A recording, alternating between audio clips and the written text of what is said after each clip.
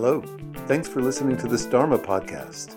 I hope you consider that in accordance with the Buddhist tradition, all of my work as a teacher is offered without charge and supported entirely by donations only. If you'd like to support this work, you'll find a PayPal button on dharmapunksnyc.com.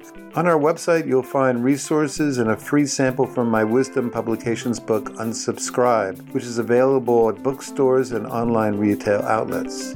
Thanks for listening.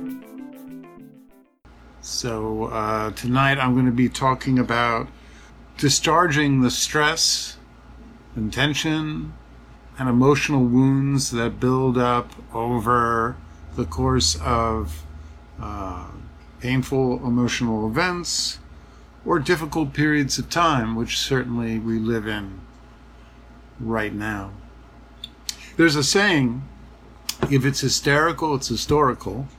If it's hysterical, it's historical means is stating that if a reaction is disproportionate to the situation, if we have an immediate and overwhelming emotional response or impulse that we can't inhibit or at least pause before acting out on, then it's almost invariably discharging energy from a previous emotional event or a previous series of emotional events. It's not actually about the current issue that is driving the reaction. Triggered reactions in other words, are fueled by the energy from previous traumas, from previous wounding events, previous periods of prolonged chronic stress. They can even and very often build up during childhoods where we didn't get the kind of reliable response that we sought when trying to connect with a caregiver. So once again, in life we have traumas or wounding events, breakups, job losses, tensions with friendships. We have chronic stress over periods of time, or we may have had in childhood patterns of insecure bonding with a parent or with other adults or with other siblings. And then over time, these wounds build up if they're not processed, and they can be suddenly discharged in our present life in sudden impulses. For example, the sudden impulse where we suddenly feel unsafe in a very neutral situation, and we have this impulse to flee, or our heart starts racing when we are in a group of people and we lose the ability to talk, or we hear neutral remarks as hostile and we lash out without understanding even why we've become so angry. Sometimes we have something go wrong at work or in life, and the mind explodes with catastrophizing thoughts. Sometimes there's a despair that will happen after we've been on a couple of dates and someone gets ghosted after one or two dates, but the despair feels like a relationship that has so much more depth and so much more connection to it. In other words, when the reaction is disproportionate, when it's very strong and sudden and can't in any way be inhibited, where there's this sense of being driven by our anger or fear or grief or shock, disgust or whatever, then almost certainly the energy that's driving or fueling this display stems from earlier experiences. Now, the healthy way to respond to challenging situations is first, of course, if it's possible, to enlist help with others so that we can because we're a social species, we're pack animals, and the best way we respond to stressful situations is to connect with others, to work through our choices, to feel supported. And when we have co-regulation, that means people who are around us that help us feel safe, then our responses are less reactive. Another way we can respond to threats is simply by engaging in mobilization impulses, which is to push back, to flee, to fight, to scream, to some people even include fawning, to placate a situation that feels overwhelming and dangerous.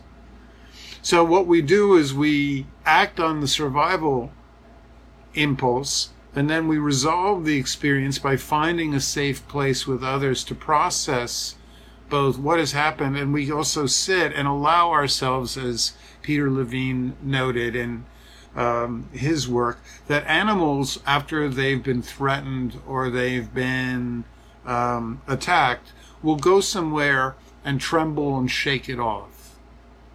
Unfortunately, human beings generally fail, or often fail, to take that essential step of, after we have important experiences, to stop our lives, to talk about them so that we can co-regulate the emotions that have resulted, but even more so to shake it out, to discharge the tension and the stress that is built up in the body.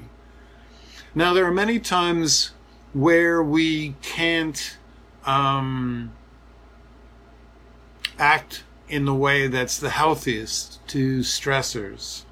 For example, there are conditions where mobilization is impossible, where we become immobilized in a freeze state, where we dissociate, check out, depersonalize. We no longer feel like we're in our own body. It seems like we're moving in slow motion, and people seem very distant.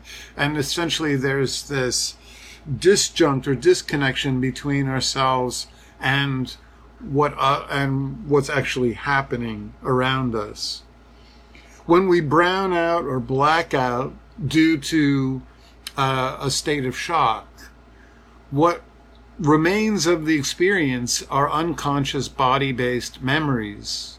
The narrative memories aren't stored, because in a state of a blackout or a brownout where we're only partially aware, where we feel distant, or we feel checked out, or we derealization means we perceive the world around us in a kind of fuzzy way.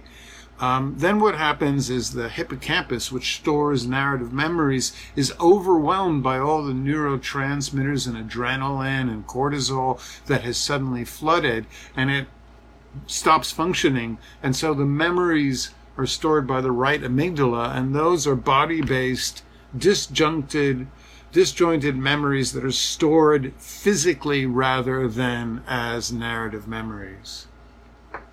Another way we fail to respond at times in a healthy way to emotional wounds or painful experiences is not just the freeze response, but when we deny or play down that a distressing experience has occurred to us.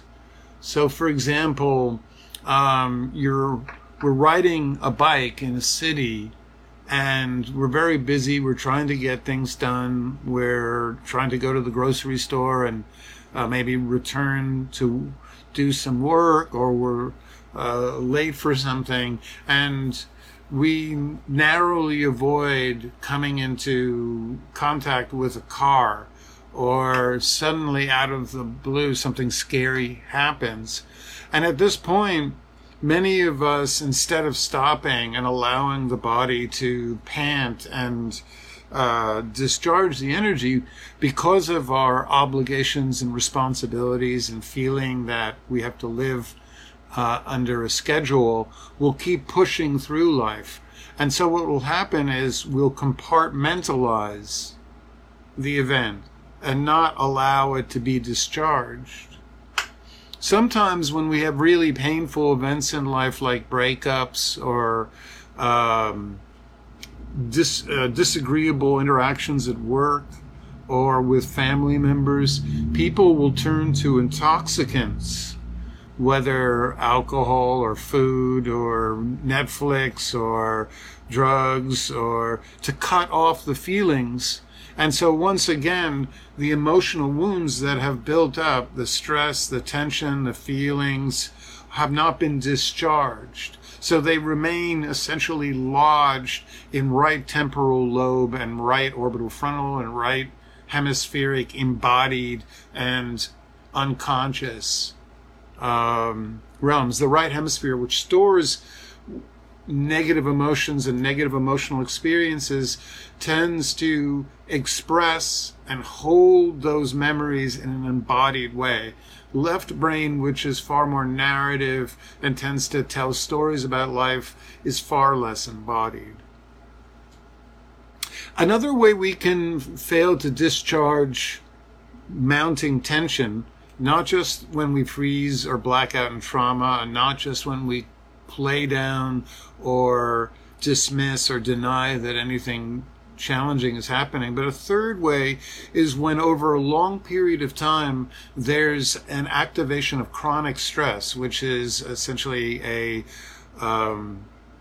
ongoing chronic sympathetic nervous system state, where we are constantly in that mobilization state, where we're vigilant, where we're walking too long, when we're moving faster than normally, when we fail to titrate and slow down, where we are rushing from one place to another.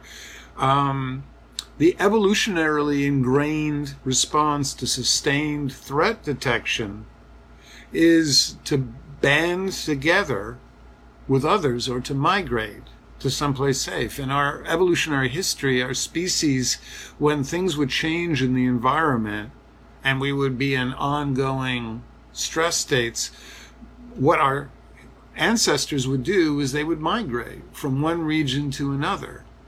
And this is why over the course of the pandemic, so many people have either banded together into pods so that they can go through the ongoing stress of this current situation in a small group of people, like our ancestors would have done, or many people have migrated. They've left urban environments, small apartments, and have essentially moved to rural settings. And that has enacted that evolutionarily ingrained impulse to either band together or to flee when there's a environmental change. And we are all living in this prolonged right now environmental change. One of the things our brain is constantly doing in the background is not just holding our emotional wounds and our histories, but it's also neurocepting the world around us, which means it's observing unconsciously the setting of the world that we're in. And if there's enough constant change or negative stimuli, if you're in a realm of people that seem stressed out, if suddenly every store in a neighborhood is shutting down, if there's this ongoing deluge of bad news and so forth, then what's happening is our nervous system is detecting threat or change. But many of us are not able to act on it. We're not able to flee or band together with others. Many people wind up stuck in small studios or one-bedroom apartments. Many people don't have enough connections to co-regulate and, or even the practices that allow them to discharge the stress that has built up over the course of this pandemic. Even when people do act on the impulses to flee or to bond together with others for support, ongoing environmental shifts like what we've been going through can still activate our sympathetic nervous systems, and over time we wind up with chronic stress. And what happens then is our reactions become increasingly survival based. We start detecting threats even where there are none. Sometimes hypervigilance in the form of insomnia or anxiety states build. Sometimes it becomes difficult to have a healthy food appetite and so forth. But mostly when we're chronically neurocepting signs of change in the environment around us, which has been going on now for 5 months, is that people's nervous systems go on alert. We literally, our movements become faster, our muscles tense, our bodies hold this state of what neurologists call action potential, where our muscles and are engaged to act very quickly, and our blood flows and our heart respiration picks up needlessly fast, because there's so much constant change in the environment around us that our body now feels that we have to be ready to survive at all costs. So this is the way that not just traumas and not just unpleasant single experiences, but ongoing periods of change can result in this embodied state of stress. And if we don't know how to discharge it, then anything can trigger us into essentially disproportionate reactions.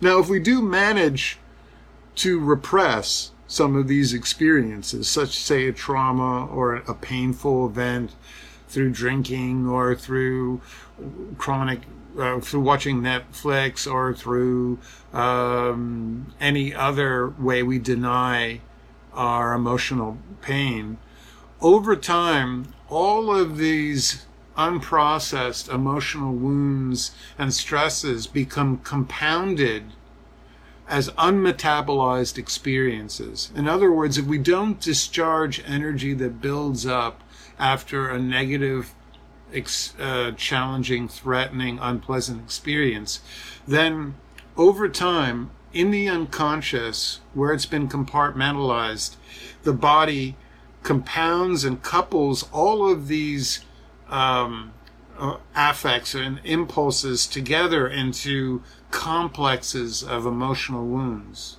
Let me give you an example.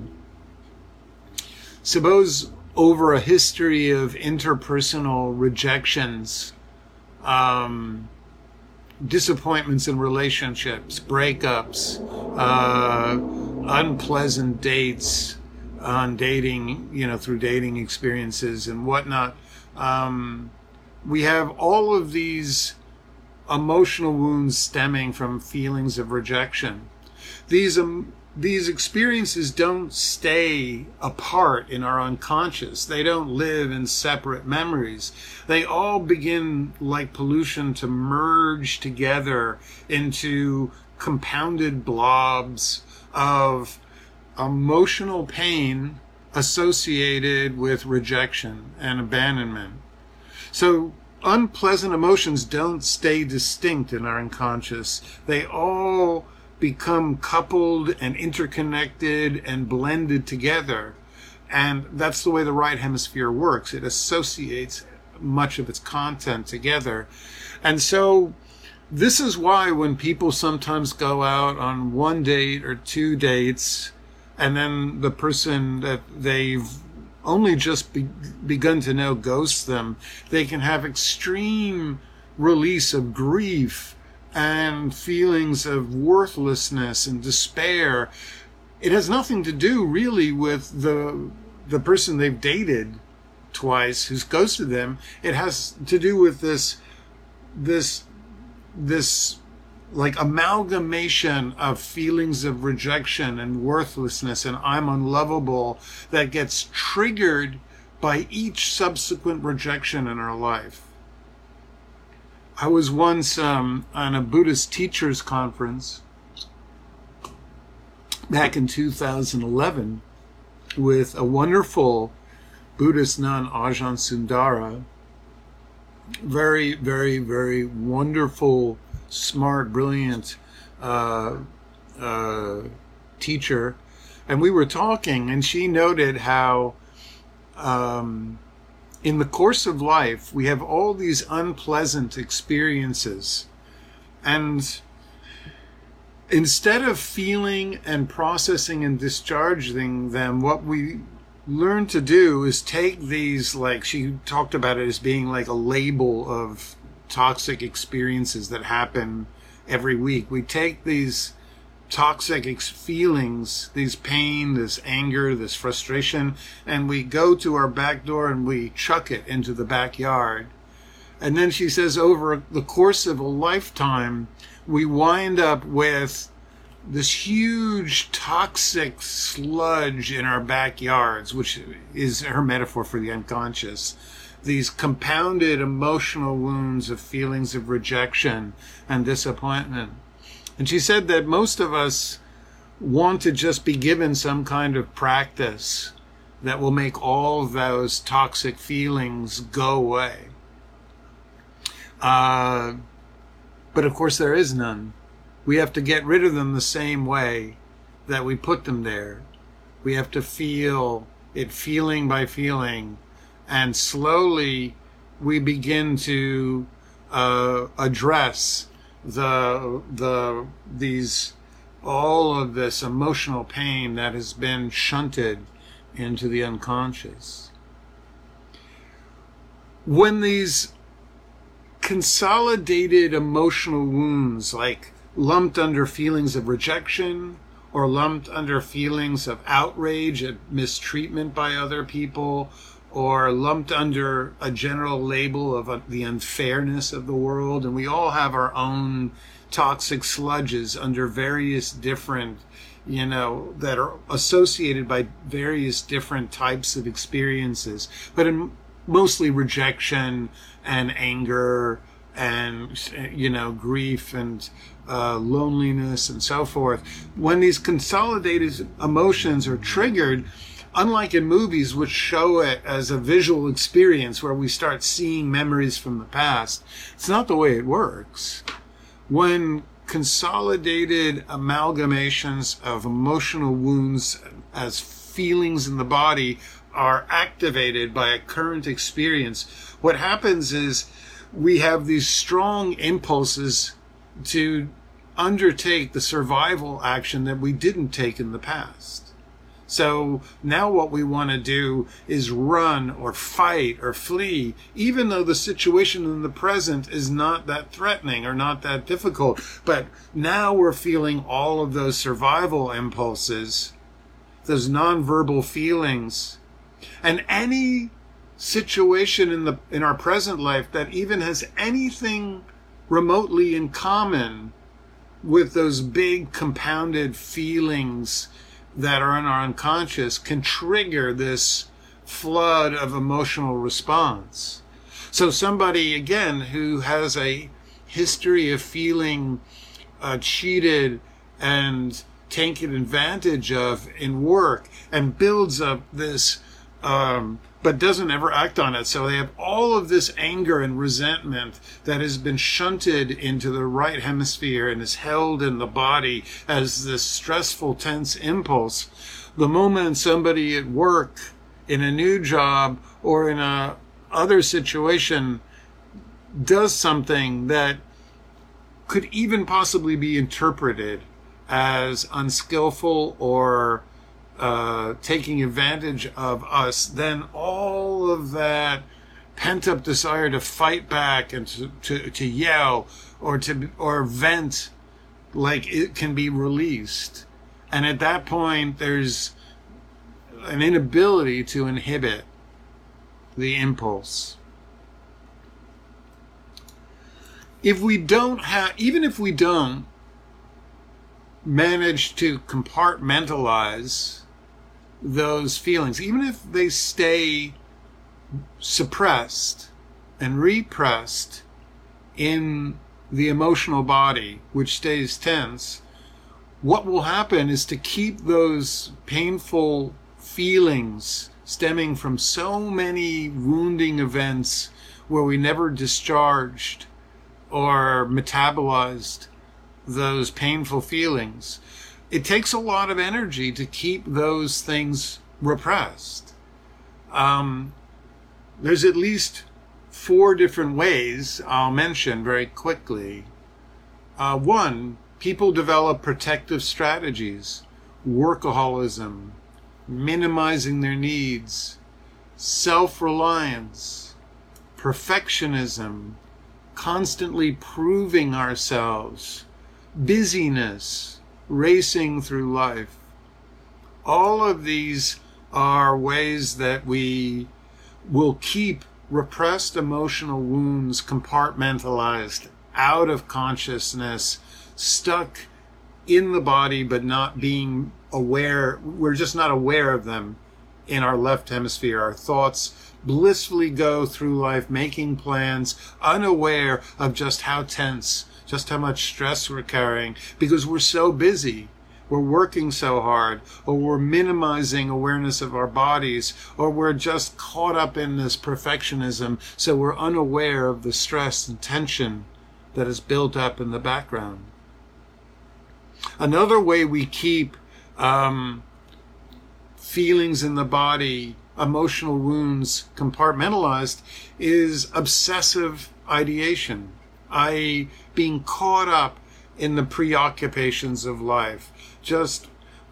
Freud noted that when the repressed returns, it creates signal anxiety, and signal anxiety can take many different forms. One way it takes its form is through obsessive, preoccupied thought, being caught up in some, craving-based activity or thought where we can't switch off. Preoccupation with others, preoccupation with situations at work, catastrophizing thoughts about what can go on in the future, self-pity.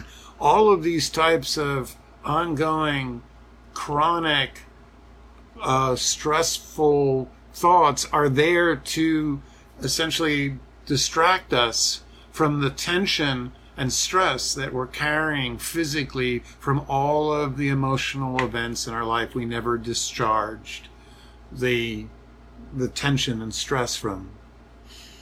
Sometimes we'll engage in addictions. Another characteristic of signal anxiety, which happens when the repressed returns, is we'll start eating or drinking or shopping or getting high or watching TV or compulsive sex or gambling or any maladaptive coping strategy we can to distract our awareness and numb ourselves so that we don't have to feel the body.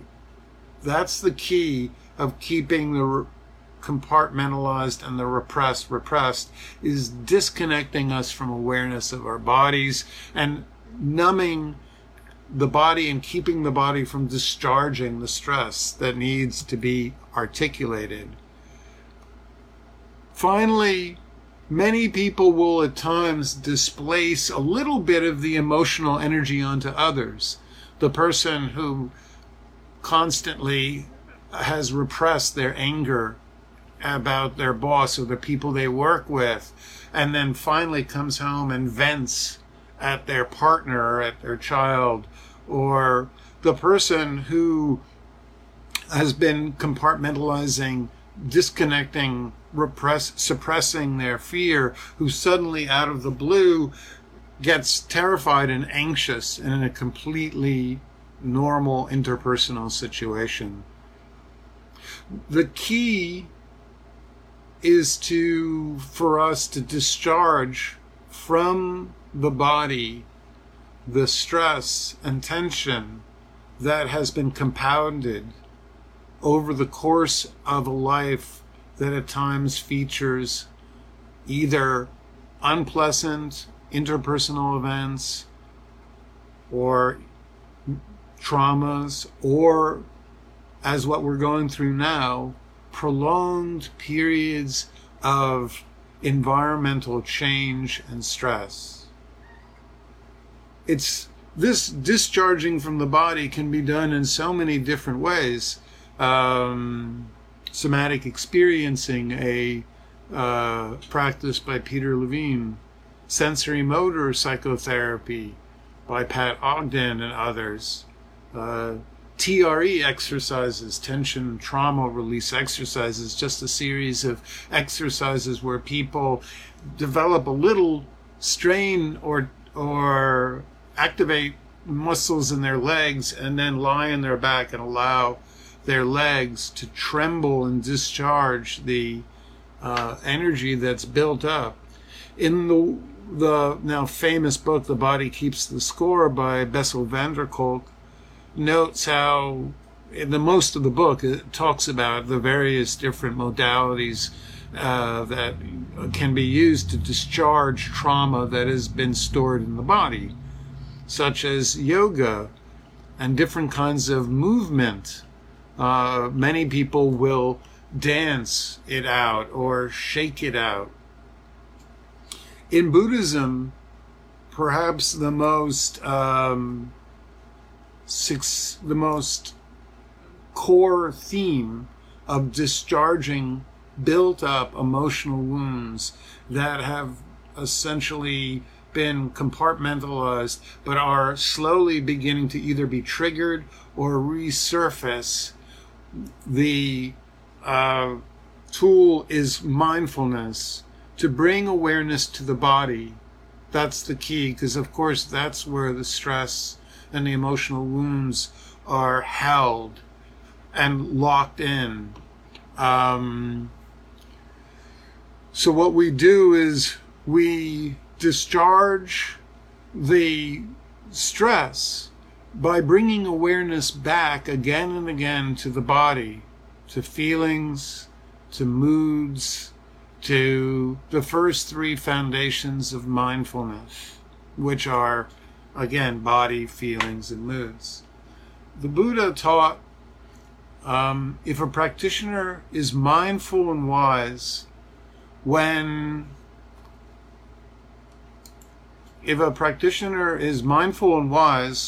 a strong feeling arises, they will know the following. A strong feeling has arisen in me. It was triggered, but by what? A sensation. The practitioner will know that all sensations, including those that trigger feelings, are impermanent. They pass. And so all feelings are impermanent. Knowing this, one simply observes feelings, contemplates as they pass with detachment, without clinging or resistance. That's how the Buddha taught to discharge the emotional energy, to bring awareness to the body, to allow the feelings to arise and pass, and then to allow the body to release.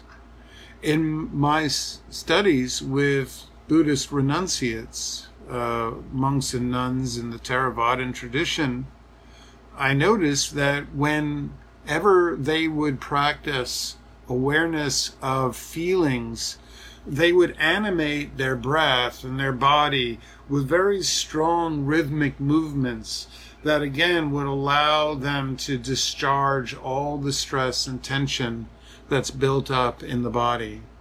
If we connect with something that is overwhelming, that creates either panic or flooding of emotions, or if we start to shut down, I dissociate, the most important thing to do is ease off whatever it is we've connected with, and then this is why the Buddha not only taught mindfulness but concentration.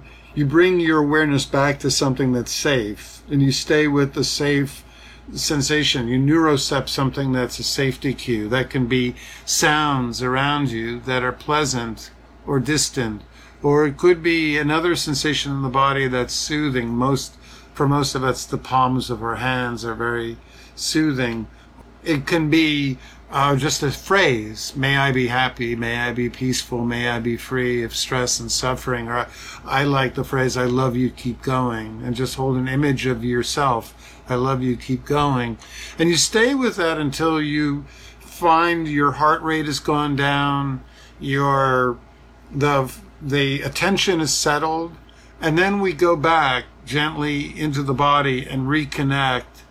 The more that we titrate out and return to safety and then go back into the body, then the more what we do develop is this dynamic where we can move towards feelings in the past we couldn't process or discharge or metabolize previously, because when we would turn towards them, it would be very, very painful. Now, you did mention that it brought up an old coping strategy associated with maybe cutting or self-harm in some form. And what I've found very often with people is that it's very interesting that self-harm or cutting is in many ways it's linked to what's called body dysmorphia and also as well, which is the sense from an early childhood experience, there's something, I'm not getting secure attachment. I'm not getting a sense that I really belong, that I really am loved. And so the child ourselves at that point develops this emotional belief that there's something about me that's unlovable. And so, yes, in that sense, the person is trying to could be literally, the cutting or the harm or whatever could be seen as that. In my experience, it's just though the feeling that there's something unlovable about me is so unpleasant and so damaging that we look to take it out on something specific in the body. So some people at that point will look at themselves in the mirror and say, it's my face or my body, or or it might be that they just want to create pain in the body to deflect, to make the pain real as a feeling that's from that kind of physical pain, rather than stay with the emotional pain of rejection. So whether cutting or body dysmorphia, it's an attempt to actualize and point to something, because the feeling that I'm unlovable is so unbearable that, so for instance, the child with a parent that's engulfing, or the child with a parent that is emotionally dead or distant, or the child with this in the situation where siblings or peers completely reject them, or the child that just feels like they don't belong in any situation, they will try to translate that feeling into an actuality, into something, and to displace the fact that it's just this general sense of meanness. Me, who I am, is terrible. So, that's tonight's talk. And what we're going to do is practice discharging stress and tension that has built up over time in our unconscious, in our right hemisphere. What we're going to do is try to connect with that kinesthetic energy that we're generally not aware of, that exists entirely outside of the realm of narrative thought, and we're going to move into the places where it's held, and we're going to be doing a couple of visualization techniques to try to connect with all that stored tension. And then what we're going to try to do is observe and help discharge it. So I thank you for listening. And as you get ready to find a really comfortable position, Just noting, if you would like to support my teaching as a Buddhist pastor, I do everything by donations. So if you would like to support my work, if you're not one of the people who lost their job in the pandemic, but if you do have some ability to support my work, the Venmo is Dharma Punx, DHARMA PUNX NYC. So thanks for that. And find a really comfortable position.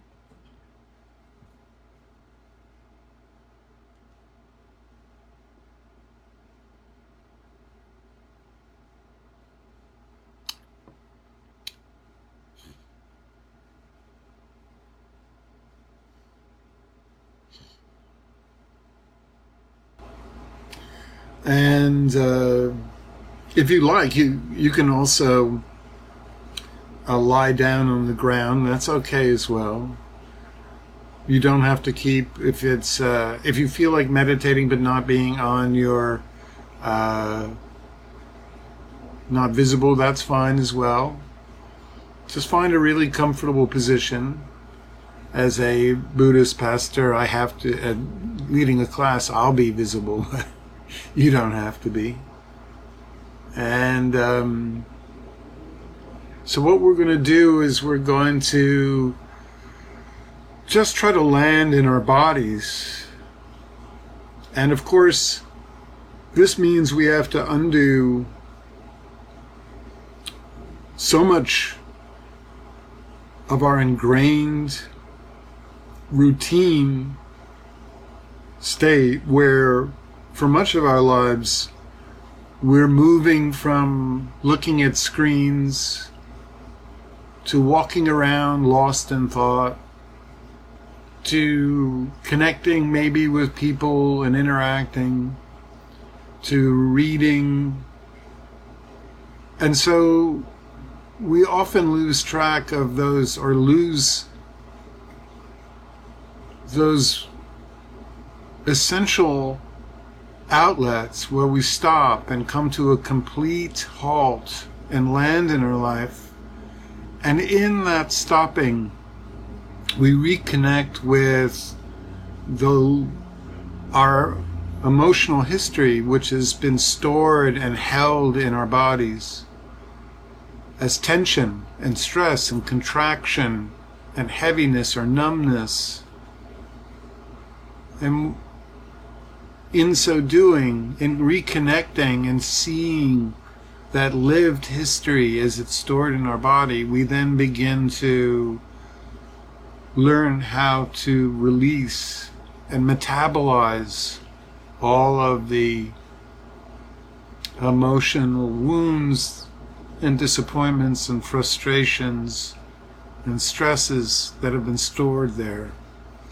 So let's take a nice full in-breath and lift up the shoulders and rotate the shoulders back and drop the shoulders, just opening up the chest, making a nice space for the air to replenish us with the in-breath and be released in the exhalation. And then breathing into the belly, let it expand with the in-breath, and then as you release the out-breath, just feel the belly soften and become pliant. So the in-breath becomes synonymous with bringing energy and awareness to the body, and the exhalation becomes linked with releasing tension in the body. In brings awareness, enlivening, bringing attention and awareness to the body. The out-breath releases tension.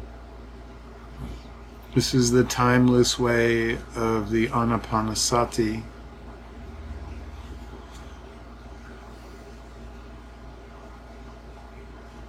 So let's just start this practice by bringing our attention either to the sensations of your body breathing, just noting some area of the body where you feel the inhalation most with greatest clarity. For some, that'll be the tip of the nose. For some, it'll be in the belly or in the chest expanding, or for some, it'll be a slight movement in the shoulders, or maybe in multiple areas. And then we sustain awareness, observing as the breath is released from the body. And of course, what will happen is the mind's interpreter faculty in the left hemisphere that turns every experience into language and ideas and stories and plans. We've trained ourselves when we come to a stop to get lost in thought over so many years of just that's the way the mind is inclined. So it'll take a lot of practice to keep bringing awareness back again and again and again to the lived experience of the breath in the body. Now, for some of us might not like working or feel comfortable working with the breath, and that can be fine. We can just bring awareness to the sensations of contact, the contact of the feet on the floor, sit bones on a seat or a cushion, our back against a chair.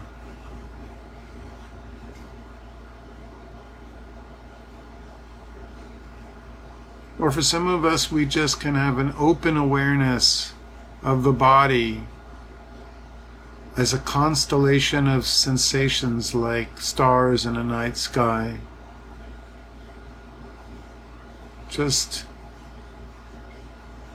opening to the vastness of our internal experience without pinning our attention to any single sensation, just opening up to the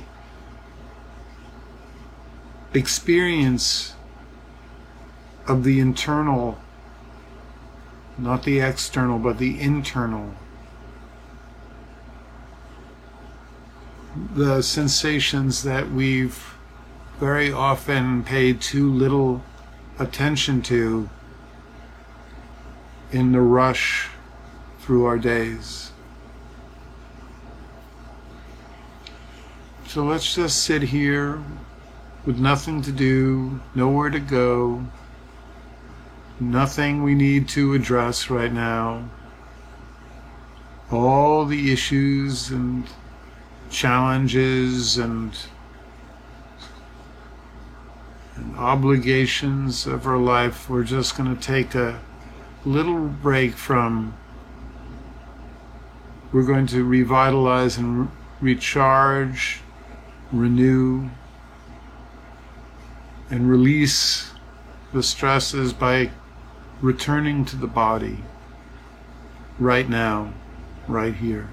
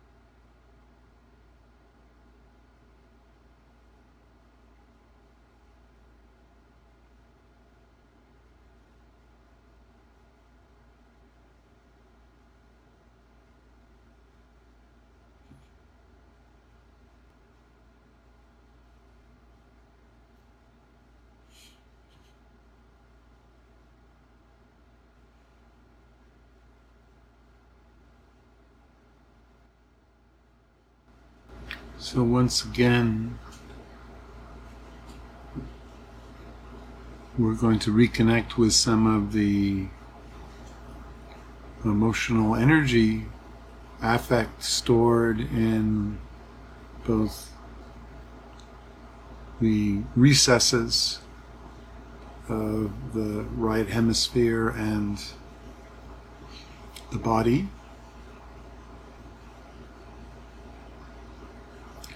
One of the ways we keep the wounds and stresses and tension and emotional pain of the past locked in place is by, whenever feelings start to present themselves, signaling that there's something that needs to be felt and processed and metabolized. When those feelings occur, we get lost in thought. So when grief starts to signal its need to be felt, many of us get lost in self-pity. Instead, stories of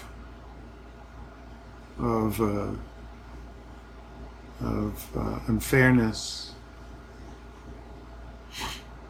Sometimes when history of emotional events stemming from mistreatment or disappointment with others starts to return as anger, we protect ourselves from our anger by getting lost in resentment. Stories about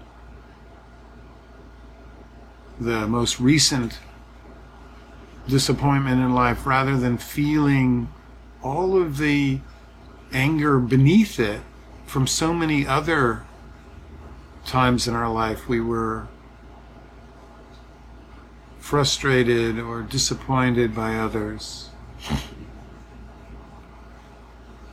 Sometimes when fear stemming from so many events in our life where we felt unsafe starts to express itself as fear or anxiety in the body, then we get lost in catastrophizing thoughts. Again, all of these thoughts keep our history locked, hidden, compartmentalized, shunted into the body, where we carry it as stress, where it leaks and then gets pushed back down through a whole array of unskillful techniques. So what I'd like you to do is bring to mind some event that you've been thinking a lot about, that has triggered a lot of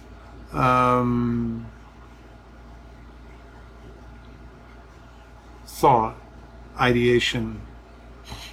Wherever there's a sudden flood of thought, it invariably signals that there's a feeling beneath it that we are trying to suppress, trying to run from. So whatever that these thoughts are about, sometimes disappointment with someone in our current life, masking a whole history of disappointment, or of anxiety about some important decision, or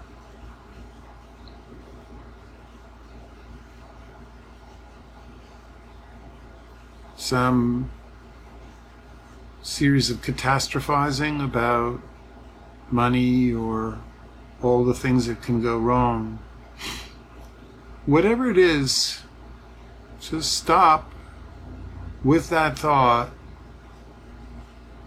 and just ask yourself what needs to be felt. What is beneath all this stream of inner chatter? What needs to be felt? What's there beneath all this? Sometimes it might be helpful to have a visual. So what are all these thoughts about? What person or situation? See if you can represent it with an image in your mind, and just ask yourself, what do I need to feel right now? What have I been running from? What's beneath?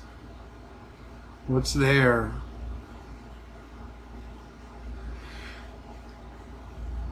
Scanning the body, the front of the body, for tension, maybe in the throat, maybe in the jaw, maybe a tight abdomen, maybe a tightness in the chest or in the arms. What do I need to feel? What have I been running from? I welcome you. The Buddha didn't run from suffering, he turned to face it. And in so doing, he made it bearable. What have I been frightened to feel? What have I had not enough time to feel or experience?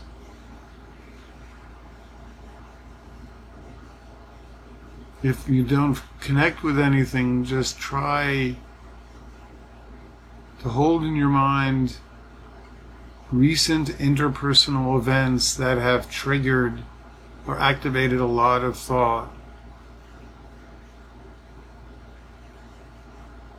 Just hold the image in your mind and see if you can connect with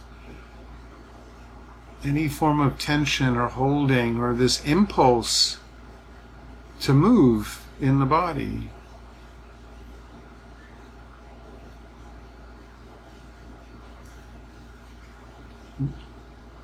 For some of us, it might be okay to allow the arms or the legs to tremble slightly, to discharge some of the energy that has been held beneath awareness.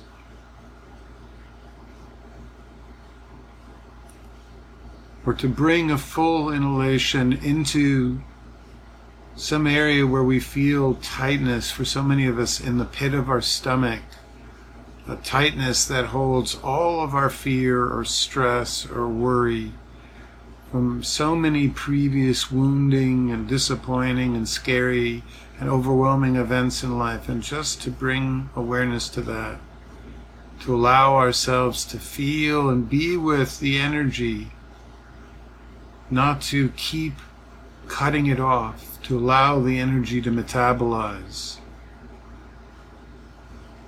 Allow, recognize, and allow the energy that's stored in the body.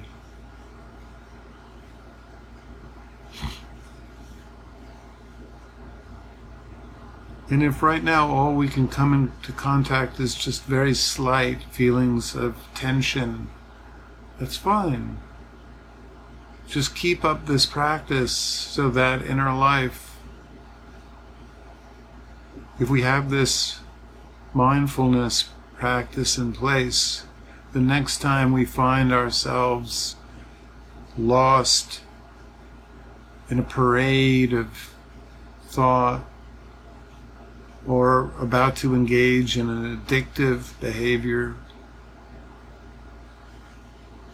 or about to vent, instead we find and connect with all the pain that has been held by the body for so long. Just sit with it. Allow it to arise. Allow it to be there.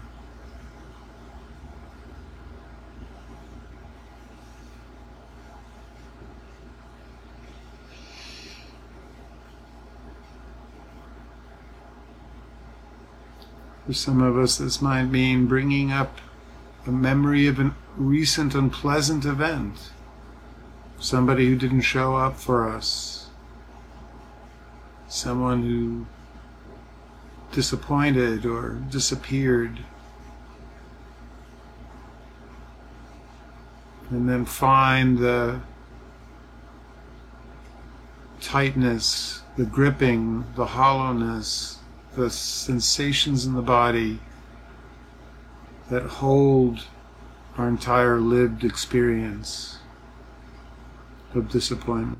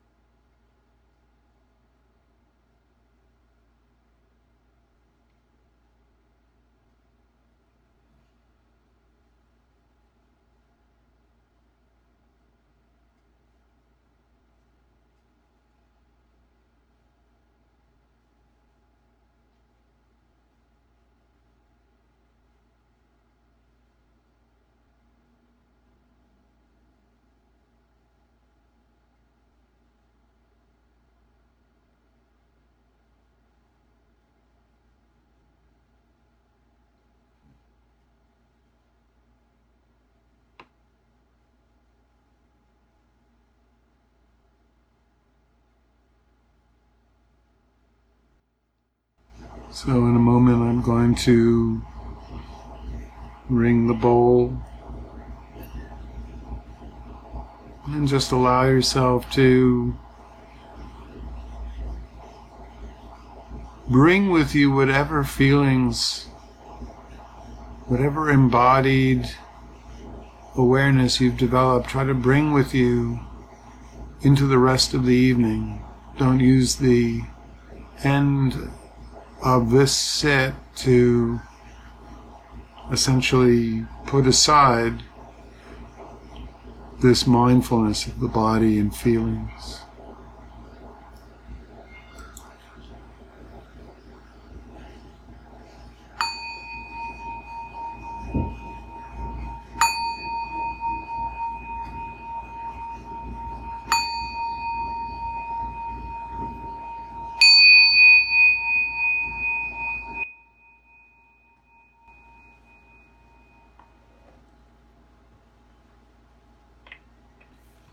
So, at this point, I want to thank you for listening to the talk and the practice. And once again, if you feel like supporting the work, the Venmo's Dharma Punks NYC.